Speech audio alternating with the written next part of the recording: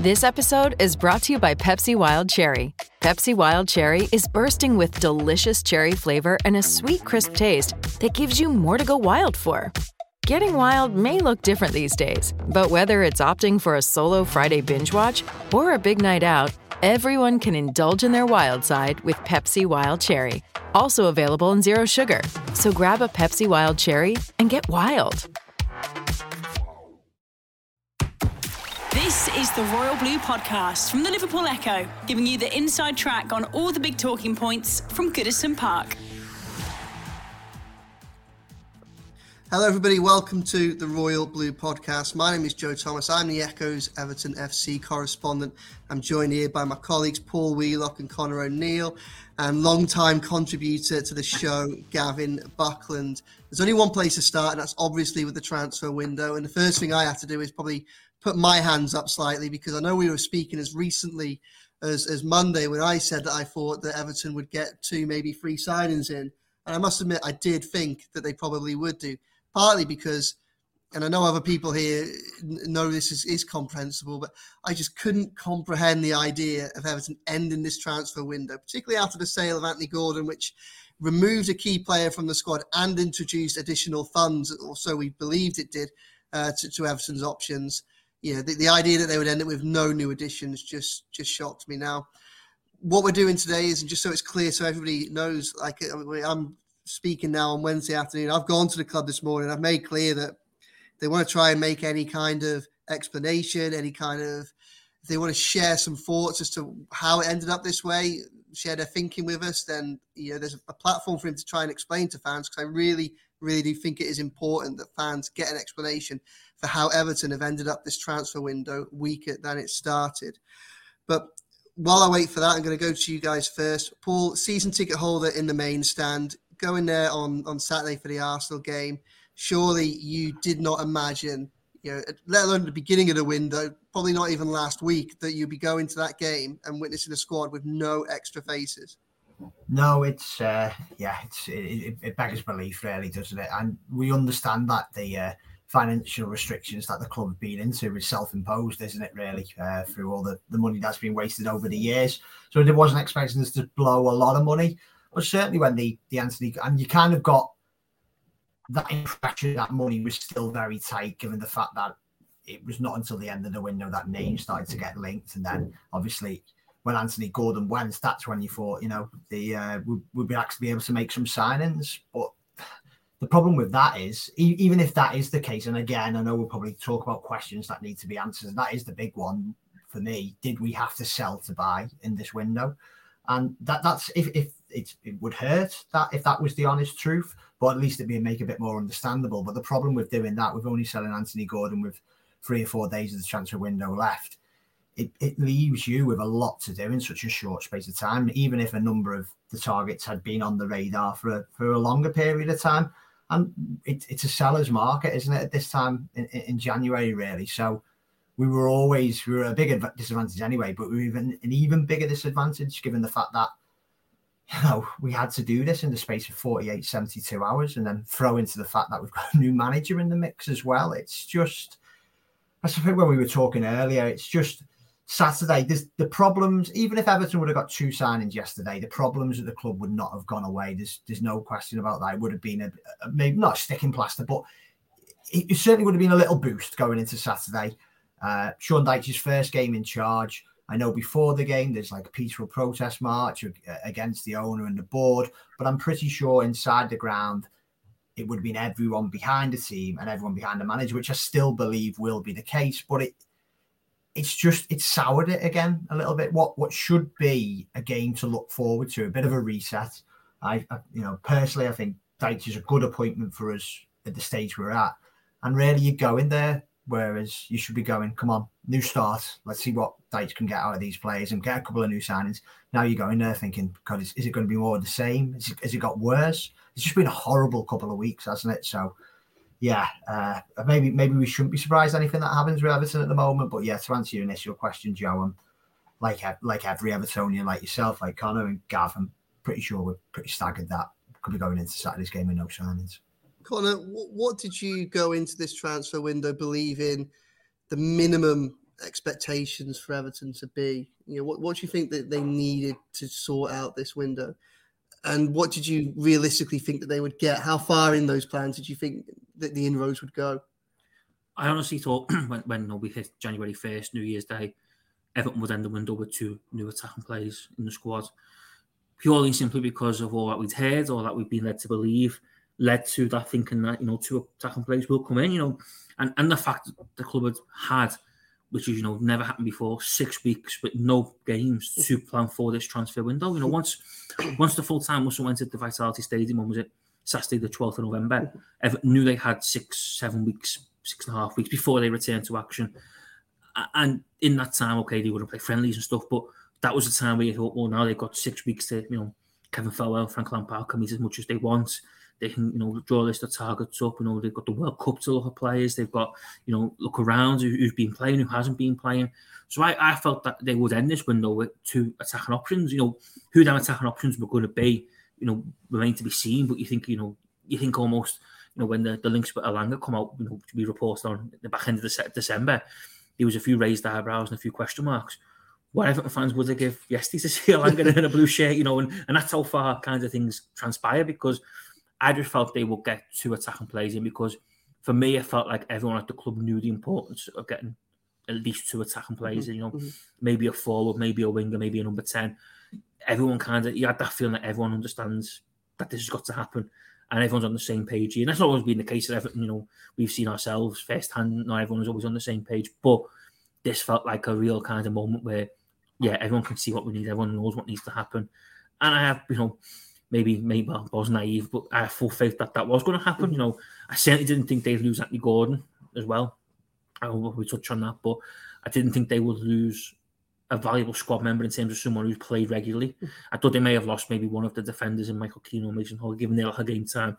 But yeah, I think from an incoming perspective, I certainly thought they would get the 2 attacking players that they'd been, long craving. They would get them in and they would, have different options moving forwards into the second half, because it was essentially the second half of the season. Yeah. Gav, Connor alluded there to the 6 weeks that were offered to Everton through the World Cup break to plan for this transfer window. A lot of fans, and it's hard to disagree with them, do you subscribe to the same belief as them that actually Everton had longer than 6 weeks, and really from the minute Dominic Calvert-Lewin got injured at the beginning of August, it highlighted just how limited Everton's striking options were. And really, they actually had probably 4 months to plan to get a striker in, or at least one forward in for this window. Well, I think progressive clubs are looking 2 or 3 transfer windows down the line, aren't they? For the start, it's not just those in that season, it's beyond that. Yeah, I get that. And I know I spoke to you briefly this morning, Joe. To me, the whole issue, there's 2 couple of issues. The first issue is money, isn't it? I always said like that would be tight in January, because I know we've reduced our pay bill and all that, we sold Richarlison. That is still hanging over our head, financial regulation. So I always felt that it would be limited in January. But as you say, there was, even in that context, there was scope for us to bring a couple of players in, just purely from a PR perspective, given, just to give everybody a lift. And what I didn't expect is to bring 0 players in and then having sold Anthony Gordon, which to me tells you 2 things. I think the financial aspect of it, because we're still in, I think, under scrutiny, whatever, we're still, under the FFP sort of shadow. And the second thing is, to me, that smacks of what's gone on over the last few weeks, few months. Is Everton an attractive club for people to come to? That's the elephant in the room, eh? Why would you want to come to Everton at the moment? At this specific moment in time, if you were a footballer, why would you want to come to Everton? What would be the attraction?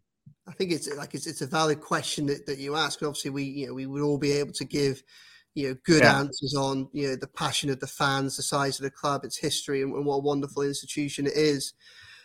But I think one of the things that you kind of hone in on there is that question might be pertinent now.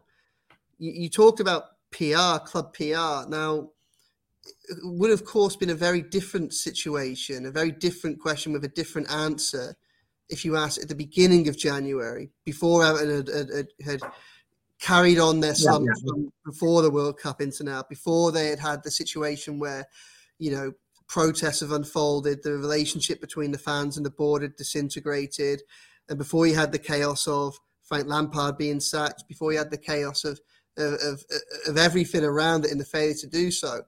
It feels like, from my perspective, dealing with the club on a day-to-day basis, it feels like they constantly seem to miss. They constantly seem to either they lack the foresight to see the optics of what doing nothing means. I think they didn't quite understand the value of getting a player lined up early in the transfer window. It's a statement of intent to prove to the fan base that they were being proactive. It wasn't just empty words. Just to got someone in on January the 1st was always going to be very difficult. Very few clubs managed that. And the clubs that did, Chelsea, Liverpool, obviously European football, huge sums of money available to them, and Wolves, who agreed the deal for Matheus Cunha, who Everton were interested with. But I think at that stage in the window, I think everybody accepted that committing to pay £45 million in the future for a forward who had a questionable goal scoring record in La Liga was the type of expensive gamble that Everton needed to get away from in order to show that they were making progress. But to have not maybe had someone lined up in the days, by the first or second week, it just created that vacuum of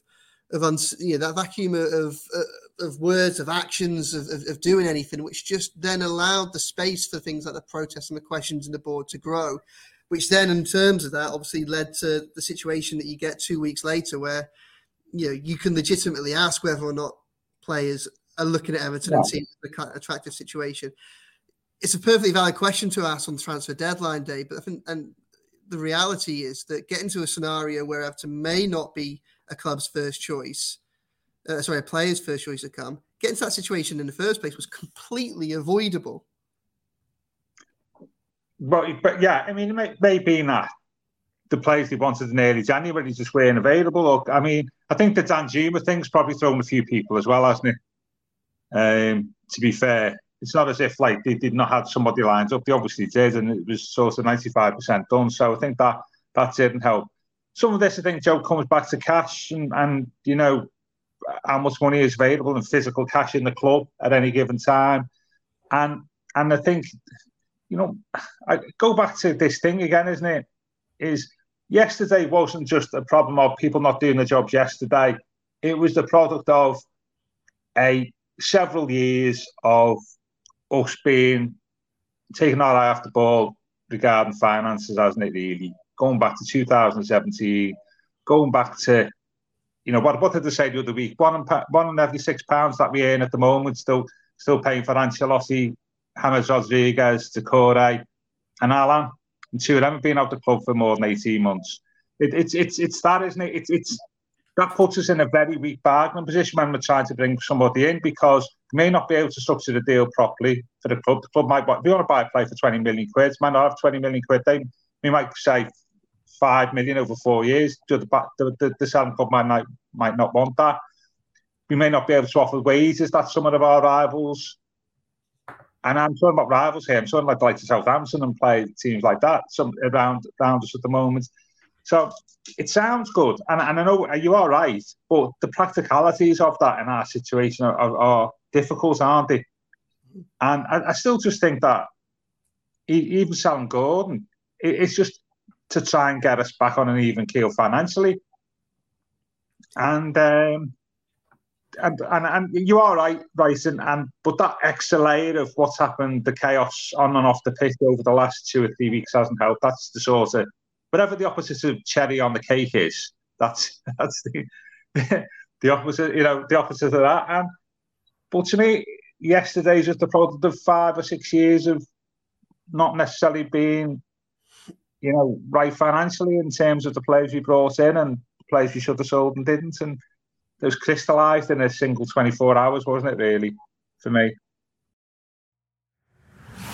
The Royal Blue Podcast from the Liverpool Echo. Hey, it's Kaylee Cuoco for Priceline. Ready to go to your happy place for a happy price? Well, why didn't you say so? Just download the Priceline app right now and save up to 60% on hotels. So whether it's Cousin Kevin's Kazoo Concert in Kansas City, go Kevin, or Becky's Bachelorette Bash in Bermuda, you never have to miss a trip ever again. So download the Priceline app today. Your savings are waiting. Go to your happy place for a happy price. Go to your happy price, Priceline.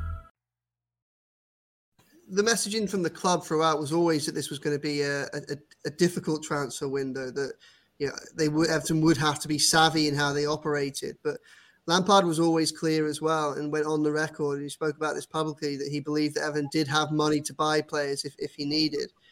If the reality of the situation was that Everton didn't have the money to secure permanent signings, or to even kind of juice the wheels for some loan signings, and if the reality of the situation was that even after selling Anthony Gordon for what appears to have been £40 million up front, in terms of what they were able to get, if Everton was still financially constrained in the market even after securing a deal such as as big as that, do you think that the fans deserve to know that? Do you think that the club needs to be open and communicate that to the fans so that they can at least have an understanding as to perhaps some of the dynamics that were going on behind the scenes whilst Everton were trying to, but ultimately failed to bring anybody in? Absolutely. Whether Everton or any club would be willing to do that, I'm not sure, sadly, but it would give us more understanding of the situation, because all it's left is now it's just so many questions that people want answers to, really, and which only the club can provide. And I know the club could argue that in the space of the last few weeks, they've had a video interview with Farhad Moshiri. There's been an open letter on the website. Obviously his infamous Jim White interview. So he has been readily available of the owner. And, compared to a lot of other owners in the Premier League, he's probably done his fair share there. But the problem that supporters have at the moment is that the words don't hold value, because there is that feeling when you watch him, he's very calm. And what you were saying earlier about the club, maybe they didn't grasp the enormity of getting a signing in terms of the mood. The feeling from the outside, because we may get communication, but we don't get the real truth, it feels, is that everything's going to be okay. But we can see this iceberg coming. And it's like Gav said, it's not, you know what? Everton will not be the first club to have a disastrous transfer window. I'm sure it's happened to other clubs over the years, but it's not just a one-off. This has been coming for 4 or 5 years. The chickens are truly coming home to roost now, and it can't be a coincidence that every week seems to be bringing a different crisis. You run the club like we've ran it in the last 4 or 5 years, or basically for the large majority of Farhad Moshiri's time in charge of the club. It will come back to bite you. Can they say that? I don't know. Would I hope you could say that? Definitely, because the only way we're going to stay up now as a club is by Sean Dyche probably proving what he proved at Burnley. He's been in not dissimilar situations to this, where he's had players sold from underneath his feet. He's had very little money to work with. We've got to hope he is as good as manager as a lot of us hope he is in this kind of situation. And we need the fans on side. And at the moment, because there's all these questions that are still to be answered, it doesn't feel very unified. And like last season, more than ever, we need to be unified. We need to have that fight to get over this line, because it's going to be really hard anyway, because I think the squad is probably one of the poorest in the Premier League.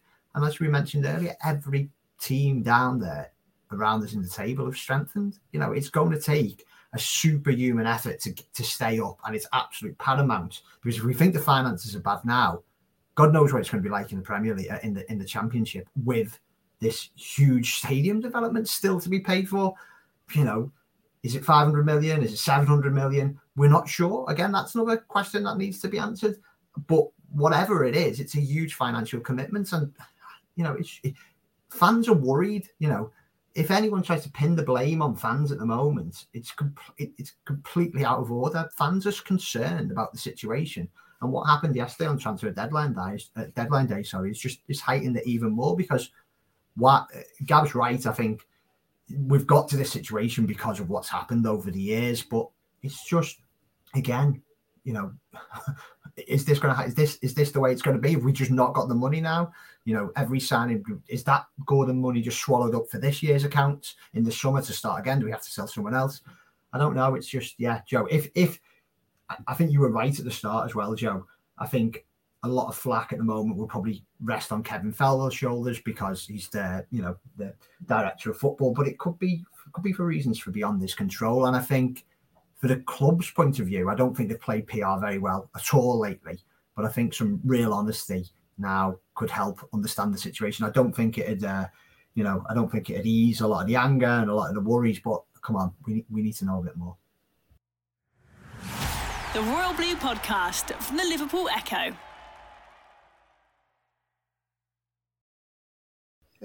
One of the things that Paul mentioned there, Connor, was the interview that Farhad Moshiri did with the Fan Advisory Board. Obviously, that came out probably about 10 days ago, so just over halfway through the transfer window. In that interview, Mr. Moshiri was quite clear that if the club needed a striker, the club would find one. They would bring one in during this transfer window. And obviously they haven't done so. I mean, it's a bit of a difficult one, isn't it? Because I think that fans can accept to a certain degree that Everton are under significant financial constraints. But surely it's not irresponsible or unfair of fans to start to get their hopes up that the problems of the squad will be addressed when not just at the beginning of the window you have Frank Lampard suggesting that there's a plan in place and that there are options there and is a little bit of money available. But even if after his departure, the owner of the club is reiterating that the club is in a position to at least try to address some of its biggest shortfalls, I mean, that only makes things worse, doesn't it? I mean, fans have every right to feel let down, don't they? Yeah, they do have a right to feel let down because quite ultimately they have been let down by what's transpired. I just wondered with that interview, obviously that was filmed the Thursday before West Ham, wasn't it? And the Thursday before Frank Lampard ultimately lost his job. And I just wonder whether Farhad Moshiri done that interview and spoke so confidently because he knew then that the club were closing on Danjuma. Because obviously, we all know the next day it emerged that Everton effectively won the race in terms of the first race involving themselves and Bournemouth and a few others for Danjuma's signature. So I don't know whether he was maybe sat there speaking confidently because he knew that Danjuma was close to coming in. But even so, even if that, the way things transpired in that one, the club still had ample time to go and bring forward into the football club. It wasn't like Danjuma led them down the garden path for 10 days and then on transfer deadline they got in his car and went to Tottenham and never come back and left them high and dry. In that respect, that was they still probably pretty much a week on, essentially, to bring in a centre forward. 7 days is a long time in football. And, they must have surely had other targets drawn up because, like we've already alluded to in this podcast, the hope was that they were going to bring 2 attacking players in. So that's only one.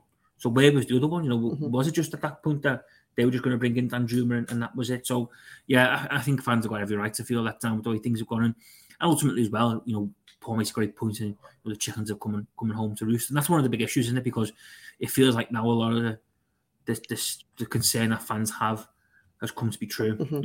You think of, December when people talk about the transfer window and there's a few fans out there who maybe a little bit sceptical that the club wouldn't conduct business and others will be like, no, I think it'll be different this time round. I think, everyone seems to be in agreement and then people who are concerned will probably right to be concerned because what's transpired is the squad's not even in the same position, a weaker position than what it was. So, yeah, I think one of the issues though as well, talking about Farhad Moshiri's interviews in themselves is, people aren't convinced by what he's got to say anymore, are they? I think that's another issue that the club have got on a wider scale is that, when a football club's owner speaks, everyone listens, but a lot of the time people listen and then come away with the caveat of expect the opposite. You look back at Frank Lampard, Farhad went on TalkSport, spoke openly and glowingly about Frank Lampard. He was going to stick by him. Was it 12 days later, 10 days later, he was sacked, and we led to believe that was a firm Moshiri-led decision.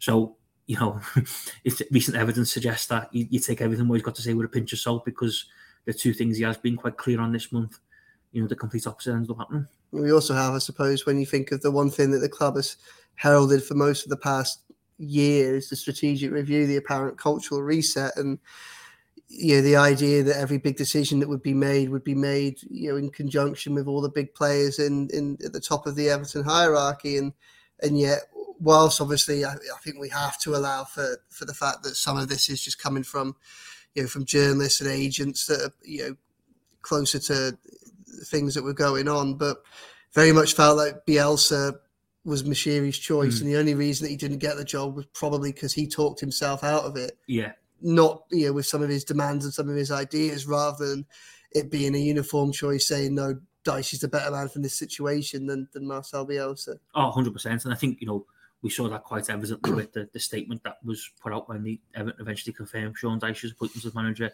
Bill Kenwright was the person from the board commenting on the appointment, and it was quite telling that it was the last few words that Farhad got to mention, and even that was like, and Farhad agrees too. It wasn't the most kind of glowing endorsement of statements, was it, for Sean Dyche? But yeah, I think that's right. I think Farhad, if he'd have had his way, he'd have had Marcel Bielsa in charge of the football club.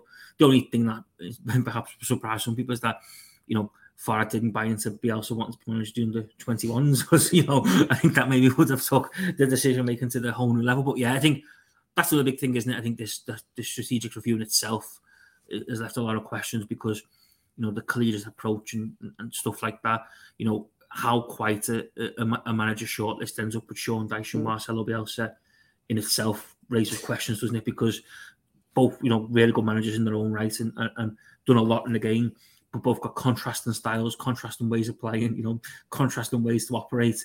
You almost can't get any two managers who are further apart on the scale than Sean Dyche and Marcelo Bielsa. And yet, after everything that Everton have done over the last year or so in the strategic review and the way they want to conduct business, they still ended up with them two people on the list. So I think in general, this has just been a comedy of errors, hasn't it? Because I think a lot of the good work and the goodwill that we, the club kind of portrayed and what we'd all wanted to buy into has just been completely undone because, there's no evidence to suggest that any of what they said was going to happen moving forward has actually happened and is happening at this moment in time. Gav, you like each of us will be at Goodison Park for the Arsenal game on Saturday.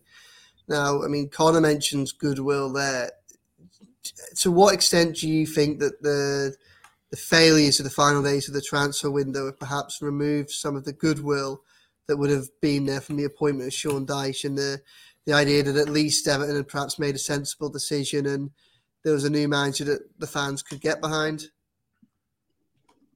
I don't think it will lose the goodwill to Dyche. I think it actually strengthened the Dyche's hands really, this in some respects, won't it? Both with the fans and with the media. I think because obviously he's got no new players to work with. So in a strange way, I wouldn't say it's beneficial for him. I wouldn't say that because he's got no new players. But in terms of the way we look at his performance, we're looking at it in a slightly different light now, aren't we? Because he's not being given any new players. So I think goodwill to Dyche, goodwill towards the club. I'm not. Does anybody got any goodwill to the club at the moment? I'm not sure whether that's the right word. Maybe that they've got this right in terms of getting that the Dyche appointments, making that something that was sensible and logical. Yeah. Does this tarnish that? I'm not so sure. I think they're two different things, to be honest with you, Joe. But I do think if anything, it strengthens the bond between Dyche and the fans. I think because they'll see Dyche as the only one who can sort it now, don't they? Really, within the club. So I think that helps, and it'd be interesting. It'd be interesting to see the atmosphere on Saturday. I think it might be hot in a positive way, actually. But just one other point, by the way, going back about the early business in January, is I think the fact that Lampard's future was under scrutiny maybe stopped them doing business in early January, by the way. I think that's another thing. You mean after the Brighton game? Yeah. That change of manager in January means that you're not going to buy players in the first week or two of January because you might sack the manager 7 days later and look a bit foolish. And I think that definitely came into which you said at the start of the month, didn't we? That's going to be an issue when we were talking about Lampard's future, what we do in the transfer window, and I think that probably stopped us from dipping our toes in the water.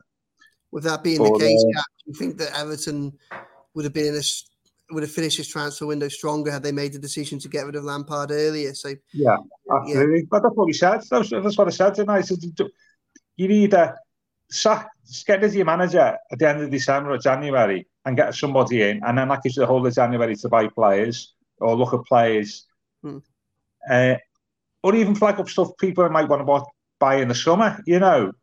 Gives you that opportunity, or keep Lampard in the job.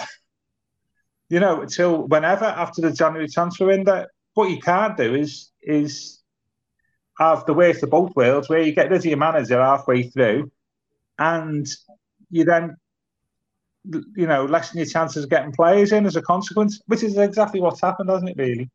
And you got the perfect exhibit, haven't you? Because they've kept him long enough for him to woo Danjuma to Merseyside, but got rid of him too early for them to actually conclude the deal.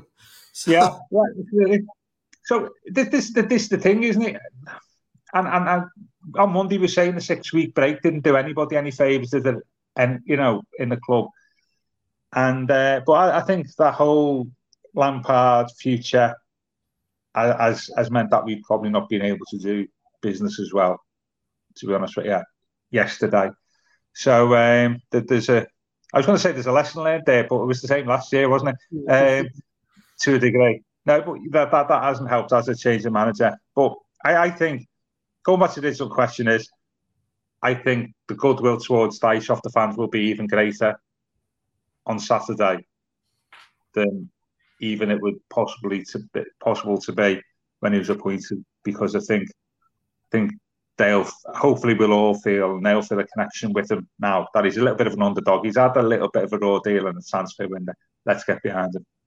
I mean, with that being the case, it's going to be fascinating to see how he plays his first press conference, because for all our demands and our desires for answers from the club as to how this transfer window has unfolded in the manner that it has, the reality is that Sean Dyche is probably going to be the first person from the club of any profile to front public questions on how this transfer window has unfolded.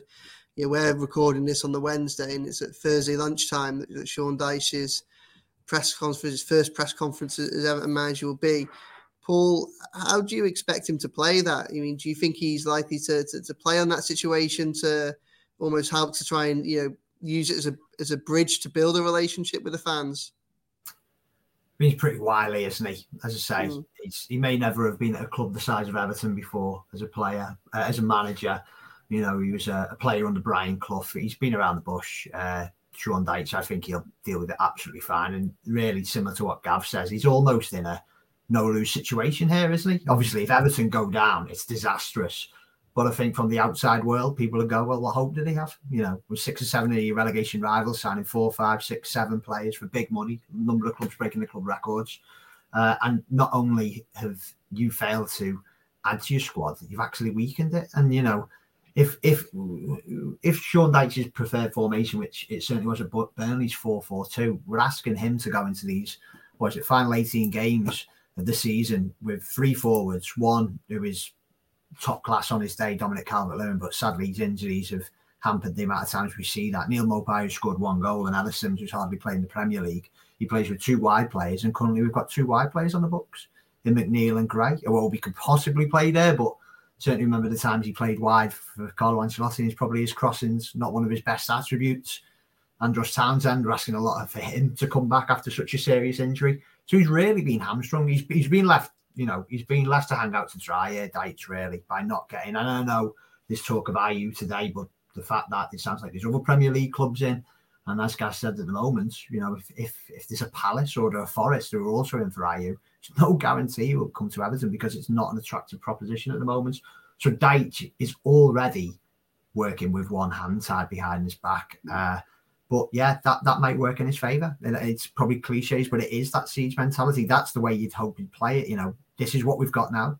There's good players in the squad. Like he said in his initial interview, there are good players in the squad. It's up to me to get the best out of them. I'm going to need the fans on side. Because that, as I said earlier, is the only way Everton will survive this season. It's by building a team that works really hard on the pitch, is a lot more organised and a lot more well set up than, sadly, what Frank Lampard could do, and getting the fans on side. And it will be it'll be an us and them. From sadly, as sad as it is, there's no unified nature between the fans and the team and the board. It will be fans and team and then board on the other side. But that's the way Dyche's got to play it. I think he's clever enough to not come out in his press conference tomorrow and go, yeah, I've been let down because, he's just started the job, and he will be getting paid handsomely. And you know what? If he keeps us up, he may well get a handsome pay bonus. And if that's the case, he'll deserve every penny because, as I say, it was a tough job when he was appointed, and it's an even tougher job now. But yeah, I'm very much like Gav, really. I think in a strange way, it could work in his favour because everyone can see now that this is the hand he's being dealt, and it's not a good one. The Royal Blue Podcast from the Liverpool Echo. Mention Andrew Ayew there. He's also someone that throughout transfer deadline day, the club repeatedly dismissed links with. So, I mean, if the interest now post-transfer window is as serious as some outlets are suggesting, then again, it only kind of gives further evidence to the difficulties that Everton have been having and perhaps their scattergun approach to this. Connor, much of the focus has been on incomings or the lack of incomings, but this was also a month in which we were expected to see a number of outgoings from the first team squad. Now, there were a significant number of players that you felt would move to the fringes of the first team under Frank Lampard. They will now get the opportunity, a fresh opportunity, you would imagine, under Sean Dyche. Michael Keane in particular, someone who clearly wasn't trusted or fancied by Lampard to do a job in Everton's defence, is someone that Sean Dyche has worked with and perhaps had some of his better years under that manager. I mean, are you grateful in some respects that because of the lack of incomes at the end of the transfer window that there weren't more outgoings in the middle of the transfer window, so at least there's a bit more of a stronger squad to come from? And either way, who do you think might surprise us and emerge under Dyche as someone that can have an impact? I think the squad question is a tough one, isn't it? Because there was even that feeling during the window when the links, Decore was linked to Fulham, wasn't he? Michael Keane was into a couple of clubs. Holgate, I think, was linked with Southampton at one point. That you felt Everton kind of needed to get people in, to get people out, even at that early stage, because the squad isn't massive. And you look at, there's been a few games this season where the kids have propped the bench up, essentially, to get them to the maximum number of subs. So there was always that feeling that the squad needs adding to before people went out. I think now on reflection, I think, well, yeah, probably is good that they kept some of the players in and around, because obviously, some of them players will, you suspect, being given a boost by Frank Lampard's dismissal, because they haven't. You think of people like Decore and use Michael Keane and Mason Holgate, who very much found themselves on the fringes. Then I think they've built a clean slate. They've got a chance to stake a claim moving forward. I think in terms of the second part of the question, the big one for me is you've got to hope Dwight McNeil can recapture some type of form, because Everton spent a lot of money on him in the summer. He's someone who's worked with Sean Dyche previously, so you're hoping there that connection can kind of make things, show a little bit more promise, because like Paul alluded to there, he's one of only two wingers at the football club, natural wingers at the football club right now. So if Sean Dyche is going to play 4-4-2, which we suspect he will, Everton need their two wingers, fire on all cylinders, because they're going to play a crucial role in terms of defensive output and attacking output. So he's the one for me who you hope Sean Dyche coming in, and someone he knows who worked with, obviously the coaching staff who come in from Burnley, you'll know all them as well, that he can get some sort of confidence, because he's clear, isn't it? I mean, we've all seen him play over the last couple of weeks. I think Paul that is massively lacking in confidence. I think every ounce of positive confidence and energy is being drained out of him. So he's the one for me who you have to hope, you have to pray, recaptures some type of form and is able to kind of show signs of why Everton spent the money they did on him in the summer, because obviously at the moment, like him and Neil Maupay, they both look like very expensive mistakes, because they've offered very little in terms of output. And when, like we've alluded to, when money is tight, when transfers have been carefully negotiated and stuff like that, you can't afford to be carrying any passengers. And at the minute, Dwight McNeil is a passenger Everton are carrying and can't afford to do so moving forward. It's really interesting as well, because obviously in the aftermath of this transfer window and the way it's unfolded, that we're starting to see a bit more attention turn onto the role of Kevin Farwell, the director of football, and where he sits in all this. I mean, personally, I speak to a lot of people that are involved in the footballing world, and nobody has a bad word to say about him, both on a personal level and on a professional level. And this might be going on a limb to say this slightly, but I just can't help but look at this transfer window and think that surely for it to have ended this way, it must be through factors outside of his control.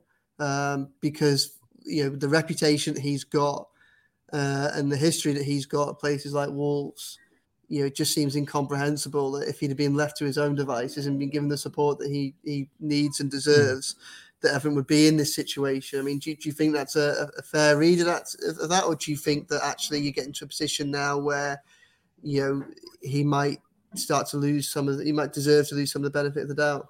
I think it's a bit of both, isn't it? I think I remember when he first got appointed to the role, last March time, I think it might have been. And talked to an agent who I know, and he said, shrewd operator, one of the best in the business. They were the words he told me about him, and said a lot of other positive things. And I'm sure like you used there, that's similar to what you've heard as well.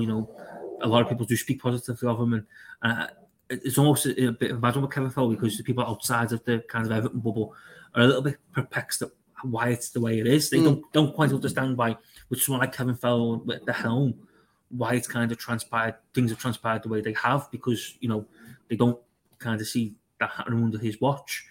But I think now, given certainly what looks like a lack of planning and a lack of kind of forthright, having a structure is almost put him under pressure, because I think fans are kind of out there saying, well, why didn't we have a list of targets drawn up? Was it only Danjuma this month? Why wasn't there other players? How much of a role did he play in the manager search? How much of an input did he have on whether Frank Lampard should keep his job or be sacked after like Brighton and stuff like that? So I think ultimately, we're in a position where it's a little bit of both now, but I still think there's certain elements of goodwill towards Kevin Fowler, because like I say, the sheer amount that you hear and we have heard about how good he is at his job, how much of a top operator he is, why people are so perplexed at how things have worked out, does make you think that there's got to be something else behind the scenes. And essentially as well, we're also looking at this from a perspective of he's Everton's third director of football under Farhad Moshiri, and he's essentially the third director of football who is struggling a little bit. This isn't a one-off. This isn't kind of he's the first one to struggle, to get deals in, the first one maybe to perhaps not have his voice heard in the way he probably expects and wants his voice to be heard. Obviously, Marcel Brands is the main one who's been incredibly critical of kind of certain appointments and certain transfers at Everton when he was there, that he quite simply wasn't getting listened to. Starting to think there's Kevin Fowler, also banging his head against the same wall that Marcel Brands was banging his against, because, like I say, something somewhere just doesn't sit right in all this. Something in the cog has gone massively wrong in the wheel, because, like I say, you can't have everything that spoken about in the build-up. Even Frank Lampard himself, I remember, I think it was December time, he done a sit-down with the club's own in-house media team, and he actually said, yes, we need help in January. We are looking at bringing it. That was the club's own in-house media team in an interview that the club put out. He openly admitted that they need help. So you struggle to wonder how they got to the position they did yesterday, where you get to 4 or 5 o'clock and they're scraping around what looked like Europe, and they were being offered every man and his dog by agents who were desperate to get moves to clients, because they knew Everton was probably a bit of a dumping ground, because they knew Everton were desperate. So, yeah, you just can't help but think somewhere something's gone wrong, and Kevin Fowler, unfortunately, is bearing the brunt of the frustration of where that's gone wrong. So, yeah, I think he will start to lose a little bit of goodwill, because I think fans are growing a little bit impatient. I think fans expected signings and they didn't get them. But I also think we need to be mindful that we've seen this before at Everton, and this isn't the first time a director of football has perhaps struggled to do the job by himself and in the way he wants to do. So I think it's a little bit of both right now this minute, but I was certainly on the caution of throwing all the blame on this disastrous January at the door of Kevin Fowler. Yeah, they feel like wise words, though, they do, Connor. I think when you look at some of the changes he's made at Finch Farm, and I know these are the ideas for them to have a long-term impact, and that progress doesn't really matter if Everton end up in the getting relegated this season. But a lot of what we know that Fowler has done behind the scenes makes sense. And Lampard was very clear, when I spoke to him in Australia back in November, that there was already a list of targets drawn up there. And I think that's almost one of the things that's so worrying, isn't it? The fact that there was such a clear and open acceptance from within the club that they knew what was needed. And the fact that they've managed to not do that and not achieve those relatively straightforward goals is something that's of concern, because something's gone wrong along the lines. And yes, we know there are mitigating factors and unusual circumstances, such as obviously the results didn't go as planned. There was the uncertainty before his eventual departure of Lampard. There was the manager search. There was the U-turn of Dan Juma, and there's obviously the questions over the finances. But one of the reasons that yesterday came across so badly, one of the reasons why the fair to business is so staggering, is simply because the club, through so many different people in so many different ways, were saying we can do it. We know what business needs to be done, and we think we can do it. And they were telling that all the way up until the end of the transfer window, all the way up until Moshiri comes out in a video and says we will get a striker because we need one. So something's clearly not adding up there, is it? I don't think so. So, Gav, what we've seen, from Everton, we know we've all had a sleepless night trying to probably work out how on earth that's happened, and Everton have been the only club in the Premier League to not bring an income in during this window. I mean, Everton's inactivity is even more stark when you compare it to the rivals for the relegation battle that's likely to unfold, isn't it? I think Bournemouth and Southampton look like they've spent £50 million plus. Wolves, if you include the Kuna deal, have committed to more than £50 million. West Ham been less busy, but obviously they spent £150 million in the summer and brought Danny Ings in during this window. Forest spent £150 million in the summer and then secured more signings during this window. We know that Everton were in a difficult scenario already because the league table just tells us that, and we've been able to see it with our own eyes. The 10 winless games, the 4 consecutive home defeats at Goodison Park. But just how difficult do you think the club's fight for survival is now? Well, obviously, I was going to say a lot more difficult now than January, but at the beginning of January, we changed the manager, haven't we? So, well, it's enormously difficult. What you've got to play for here is that there's two things, isn't there, really? There's trusting Dyche and his experience and his management skills. As I said on Monday, it's a different job to Jip Burnley when he went there. He's managing a different type of player than what he's managed previously. Going back to what Paul was saying about size of clubs. So therefore, that's a challenge for him. But you trust him with his experience to be able to overcome that challenge. That's the first thing. And the other side of the coin is what I always say: it's about the players. It's about the players to respond to that.